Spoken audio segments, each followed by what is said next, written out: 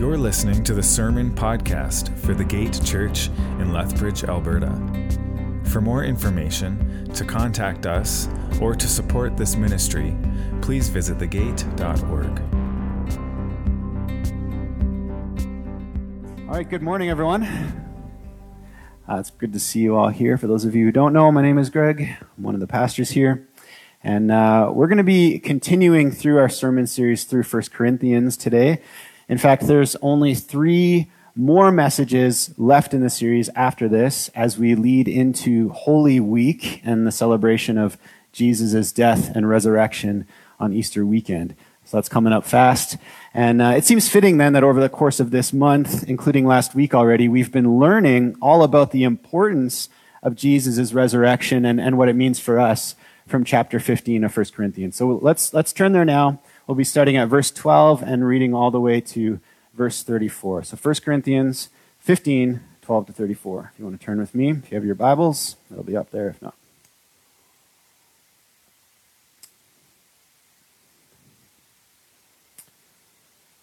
All right, this is Paul speaking to the church in Corinth. And he says this: "Now if Christ is proclaimed as raised from the dead, how can some of you say there is no resurrection of the dead? If there is no resurrection of the dead, then not even Christ has been raised. And if Christ has not been raised, then our proclamation is in vain, and so is your faith. Moreover, we are found to be false witnesses about God, because we have testified wrongly about God that he raised up Christ, whom he did not raise up, if in fact the dead are not raised. For if the dead are not raised, not even Christ has been raised. And if Christ has not been raised, your faith is worthless. You are still in your sins. Those then who have fallen asleep in Christ also have perished. If we have put our hope in Christ for this life only, we should be pitied more than anyone. But as it is, Christ has been raised from the dead, the first fruits of those who have fallen asleep. For since death came through a man, the resurrection of the dead also comes through a man. For just as in Adam all die, so also in Christ all will be made alive. But each in his own order: Christ the first fruits, afterwards at his coming those who belong to Christ. Then comes the end, when he hands over the kingdom to God the Father, when he abolishes all rule and all authority and power. For he must reign until he puts all his enemies under his feet. The last enemy to be abolished is death. For God has put everything under his feet." Now, when it says everything is put under him, it is obvious that he who puts everything under him is the exception. When everything is subject to Christ, then the Son himself will also be subject to the one who subjected everything to him, so that God may be all in all. Otherwise, what will they do who are being baptized for the dead? If the dead are not raised at all, then why are people baptized for them? Why are we in danger every hour? I face death every day, as surely as I may boast about you, brothers and sisters, in Christ Jesus our Lord. If I fought wild beasts in Ephesus as a mere man, what good did that do to me? Or what good did that do me? If the dead are not raised, let us eat and drink, for tomorrow we die. Do not be deceived. Bad company corrupts good morals. Come to your senses and stop sinning, for some people are ignorant about God. I say this to your shame.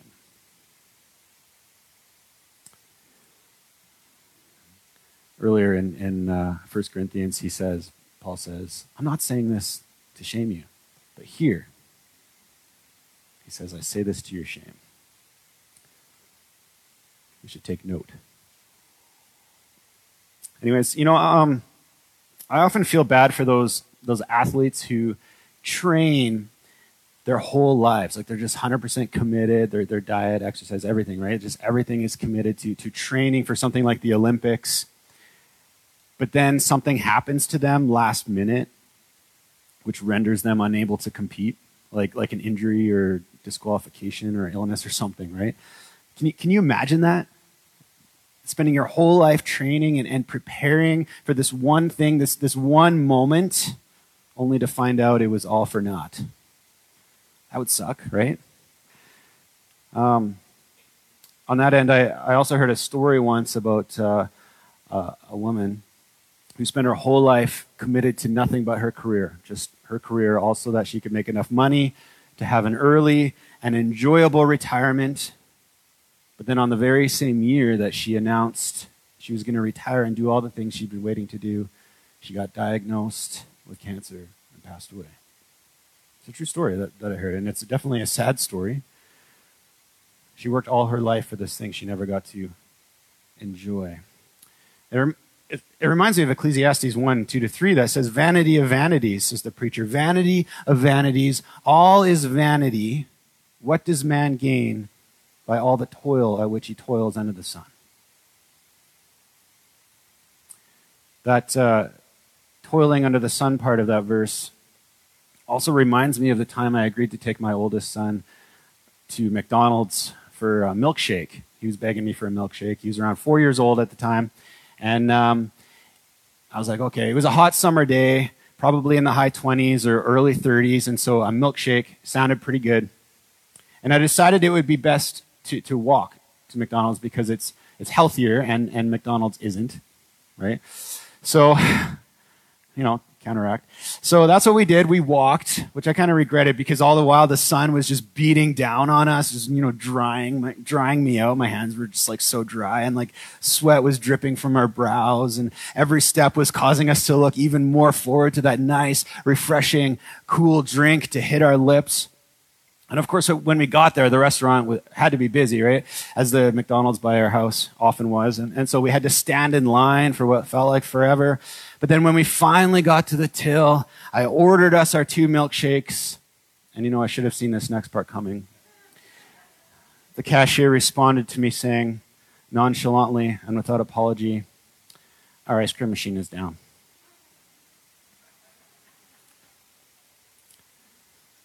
It's become such an epidemic that it's just a meme now, right? So I'm not the only one that's experiencing that. But in that moment, I'm like, are you kidding me? Right? What a waste of time and energy that was. All that effort and all that walking in the hot sun for nothing. Of course, to make matters worse, I then had to walk back home in the same hot sun, but now with a crying child. Thanks, McDonald's. Thanks for wasting my time. And in a similar manner, but obviously on a much bigger scale, this is Paul's argument in our passage from this morning. It seems like there were some people in the church of Corinth that were denying the possibility of resurrection. But if that's so, Paul writes, then the whole Christian life would be a waste of time. Be a waste. If resurrection isn't possible or real, then that would mean Jesus himself must not have been resurrected. And then that would mean he wasn't God incarnate. And then that would mean that all of Christianity as a whole would be meaningless. Our faith would be meaningless. Everything we've done and hoped for as followers of Jesus would all be in vain. Without the resurrection, Christianity is a sham. Now, we have to understand that most people in the Greco-Roman culture would have come from like different cults or religions which did believe in the afterlife in some form or another. But this was mainly concerning the soul once it left their morally corrupted body, as they would say. So most of them probably didn't have a problem with the idea of a spiritual afterlife or something like that. In fact, this is quite often what many Christians in our Western culture, I would say, wrongly think as well. They have the same idea. They assume that when the Bible talks about resurrection life, it's talking about our souls living for eternity in heaven, floating on a cloud and playing harps or whatever, right? And well, that's most likely what happens initially when we die, the part where our souls go to heaven, not the cloud and harp part. But anyways, heaven is not the end game. In fact, what the New Testament promises us over and over again is that when Jesus returns triumphantly to present the church to God the Father and crush evil for good and restore all things, it's saying all who believe in his name by faith will be physically or bodily raised up with him to dwell with God in the new heaven and new earth. We'll have physical, new glorified bodies, just as Jesus was physically raised from the death. The disciples could touch his scars, right? And we'll be talking more about that idea next week. That's what the passage next week's talking about. But anyways, one could easily see, though, how there could be some people, in the Church of Corinth and elsewhere, who have a hard time believing that this could be possible. I mean, it is kind of weird to think about, right? Like, let's be honest, it's like kind of almost like zombie stuff, right? And then there's all the technical questions. It's like, okay, if we're physically resurrected, what about those individuals whose bodies and bones have already disintegrated back into the earth already? Or what about those who've been burned up? For example, like those Christians who were used as human torches in Rome. Like, how would they be resurrected if they don't have their physical bodies anymore? So I get it, right? There's a whole potential can of worms here, which really isn't a can of worms. But again, we'll get to that next week. But back to the point he's making, though, like, okay, I can understand why some people don't have a hard time believing in this, but at the same time, if bodily resurrection isn't real or possible, then Jesus, again, wasn't resurrected. It couldn't have happened either, which means we as Christians are living our lives in vain.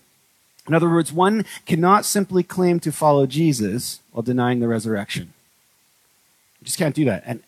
But many people do try to do that. Right? They try to reduce Jesus down to someone who's simply a prophet or a good moral teacher who taught some good lessons and showed us how to live compassionately and lovingly or whatever, right? And then he had to die for it for some reason. And so some try to say, well, if I die and I find out that Christianity was false, at least I can say I lived a good life. Which Paul says is ridiculous. 1 Corinthians 15:19, he says, if we have put our hope in Christ for this life only, we should be pitied more than anyone. Following Jesus only helps us in this life, like again, how to live morally or happily or whatever. He's like, no, we're to be pitied. Why? First of all, because we're still dead in our sins. So that's worthless. And furthermore, we're also misrepresenting God. We're being false witnesses about God. That's doubly bad, right? If we die and find out that we were misrepresenting God, guaranteed no one is going to be standing at the judgment saying, well, at least I lived a good life. That's not going to happen. And besides, Paul writes, living as a Christian isn't all candy and rainbows anyway. He writes that as a follower of Jesus himself, he suffers and sacrifices daily. He faces death daily. And that it would all be pretty pointless and a waste of his efforts if Jesus wasn't even alive. Like I agree with him there. Like there's hardly anything worse than just suffering for no reason. In fact, this in and of itself, I would say, gives us some evidence for the fact that the disciples must have actually seen the resurrected Christ in the flesh. Because it was only after they did that, when they were suddenly willing to then suffer and sacrifice and even die for him. What I'm saying is, why would they all be so ready to endure persecution and give up their lives for Jesus if he was still lying dead in a tomb? The most likely answer there is that they wouldn't. They really had nothing to gain in giving up their lives unless they were certain Jesus was alive and they would receive resurrection lives themselves as well. And therefore, it's hard to imagine Christianity even existing if Jesus was still dead. And I'd say that that's Paul's point here, saying that if Jesus hadn't rose from the grave, then all his suffering, all his sacrificing he's doing for the gospel would be pretty stupid. Bottom line here is that we can't take the resurrection away from the message of Jesus, away from the gospel, because everything Jesus is and taught and claimed to be, and therefore everything we do and believe as Christians, rises or falls on the reality and hope that it happened. As theologian J.C. Ryle writes, he says, the resurrection of Christ is one of the foundation stones of Christianity. It was the seal of the great work that he came on earth to do. It was the crowning proof that the ransom he paid for sinners was accepted, the atonement for sin accomplished, the head of him who had the power of death bruised, and the victory won. The resurrection is proof that Jesus has won. And Jesus stated of himself in John 11:25. Jesus said, I am the resurrection and the life. The one who believes in me, even if he dies, will live. So Jesus said this of himself. And so again, if resurrection can't happen, then again, that would mean Jesus didn't rise from the dead on the third day, which would mean he's not the resurrection and the life which he claimed to be, which would mean he's not perfectly holy or the Son of God or the Messiah who is now seated at the right hand of God with all authority in heaven and earth. At best, he'd just be a martyr for a religion he himself made up, or at worst, a crazy liar, which would also mean he didn't defeat our sin and death at the cross, which would then mean our faith is pointless and we have no hope of salvation, which ultimately means we're hooped along with everyone else who's died before us. It all rises or falls on the reality of the resurrection. This is literally life and death. So without the resurrection, Christianity is fake and we should be pitied. But on the flip side of that, he's also saying that since it's true, it changes everything. I'm going to read 1 Corinthians 15:20-28 again, where he says, but as it is, Christ has been raised from the dead, the first fruits of those who have fallen asleep. For since death came through a man, the resurrection of the dead also comes through a man. For just as in Adam all die, so also in Christ all will be made alive.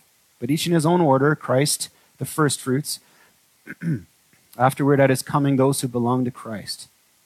Then comes the end when he hands over the kingdom to God the Father, when he abolishes all rule and all authority and power. For he must reign until he puts all his enemies under his feet. The last enemy to be abolished is death. For God has put everything under his feet. Now when it says everything is put under him, it is obvious that he who puts everything under him is the exception. He says that just to make sure that they're not thinking that God the Father is placed underneath Jesus. When everything is subject to Christ, then the Son himself will also be subject to the one who subjected everything to him, so that God may be all in all.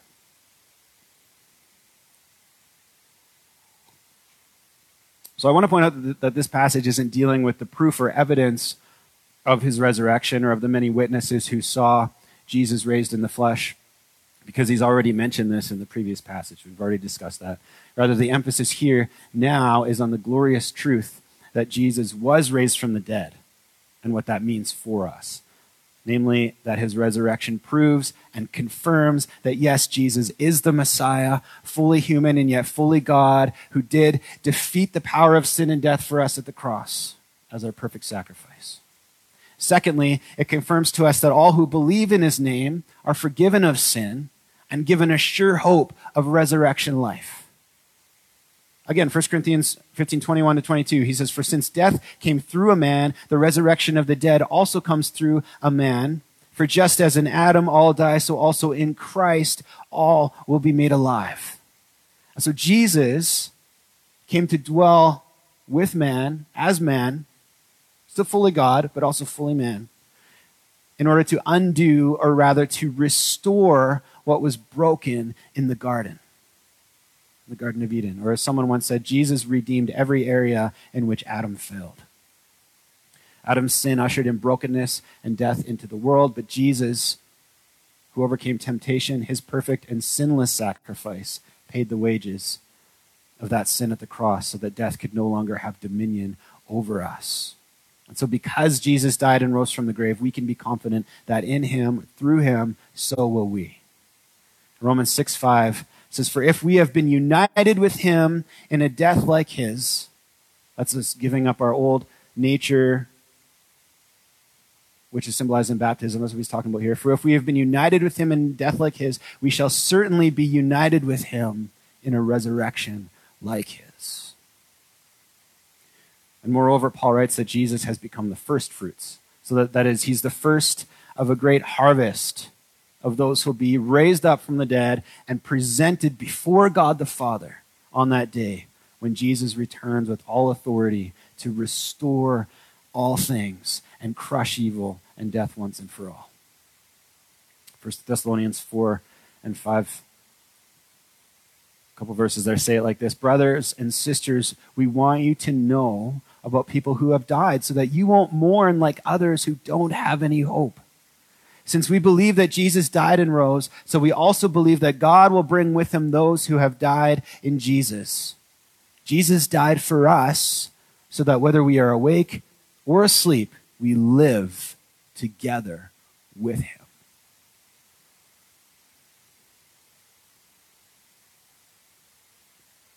But what does this good news of resurrection life mean for us today then?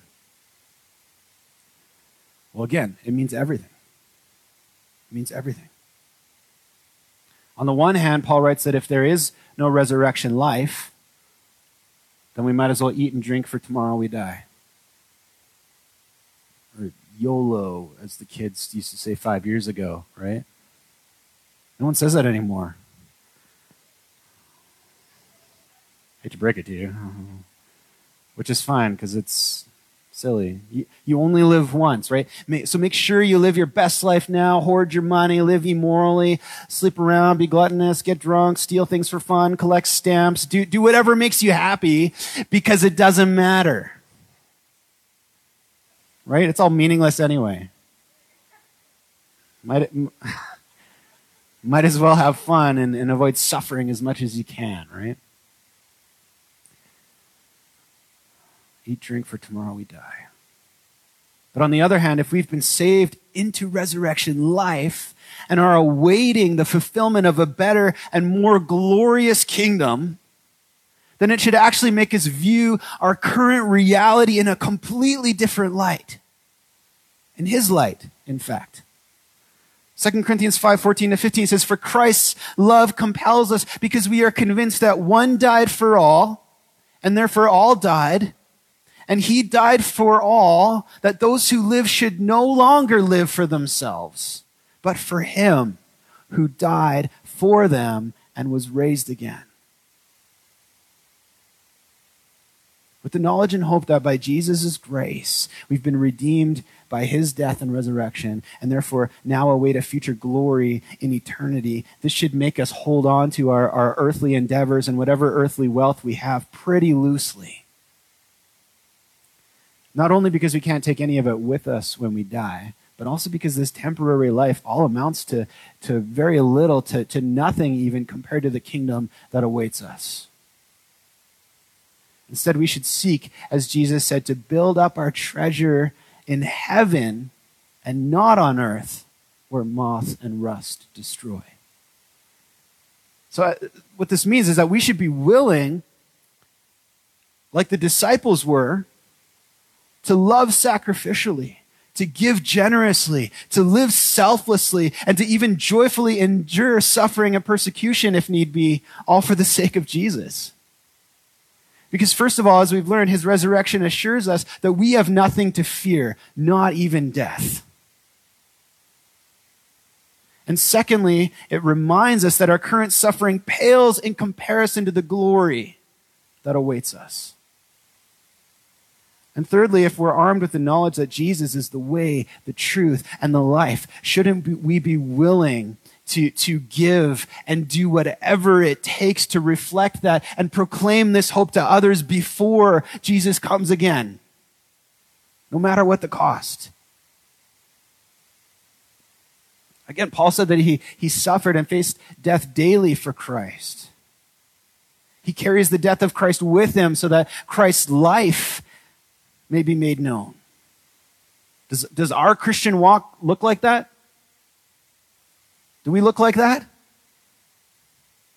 Philippians 3:8-11 says, indeed, I count everything as loss because of the surpassing worth of knowing Christ Jesus my Lord. For his sake, I have suffered the loss of all things and count them as rubbish anyway, right? In order that I may gain Christ and be found in him, Not having a righteousness of my own that comes from the law, but that which comes through faith in Christ, the righteousness from God that depends on faith, that I may know him and the power of his resurrection, and may share in his sufferings. See, those two go hand in hand. That I may know him and the power of his resurrection, and may share his sufferings, becoming like him in his death, that by any means possible I may attain the resurrection from the dead. There are only two paths.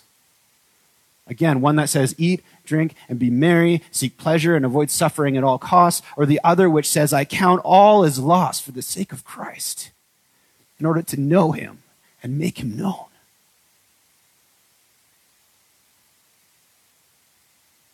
When we take an honest look at our lives, which path do we truly reflect?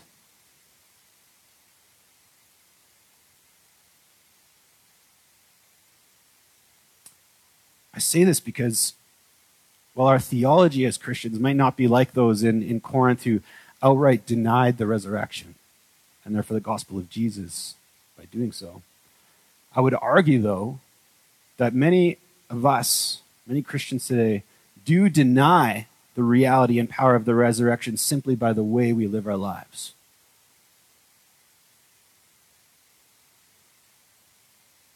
Verse 34 addresses this when it says, come to your senses. Come to your senses and stop sinning. For some people are ignorant about God. I say this to your shame.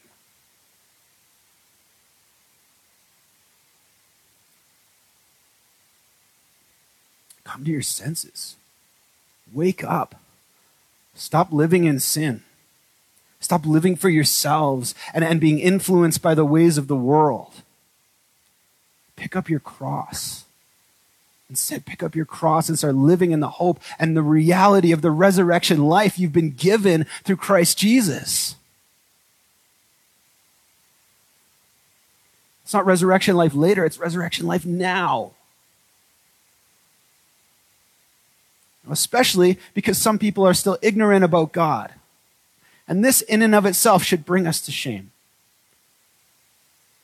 Think of this, that there are human beings outside these walls whom God deeply cares for and loves who don't even know that. Who haven't even heard about or experienced the saving power of the living and risen Christ because we're too busy denying that same glorious power and reality of Jesus' resurrection in our own lives by putting ourselves before others and by placing the majority of our efforts into building our own earthly kingdoms.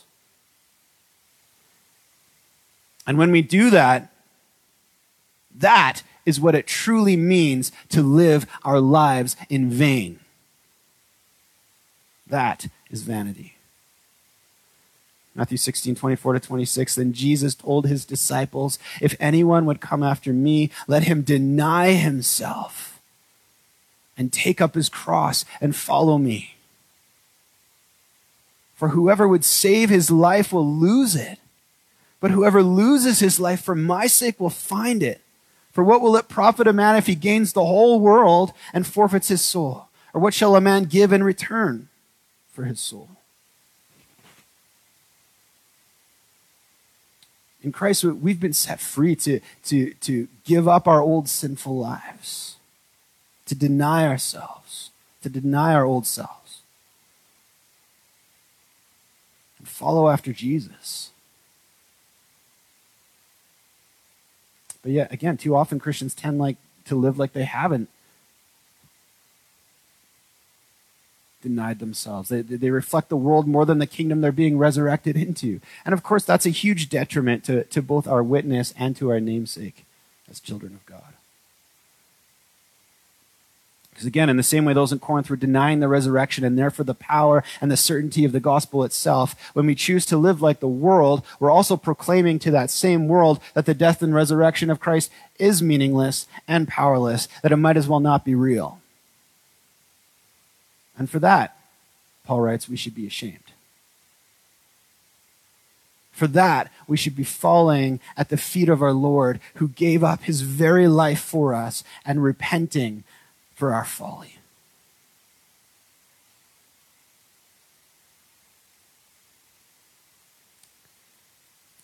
Because again, if we've been saved into resurrection life, it should change everything in our lives. If the resurrection didn't happen, it's all meaningless. But if the resurrection did happen, then it changes everything. There's two extremes here, right? Which one are we at? And not that we're going to live perfectly, right? But we should be changed and progressively changing.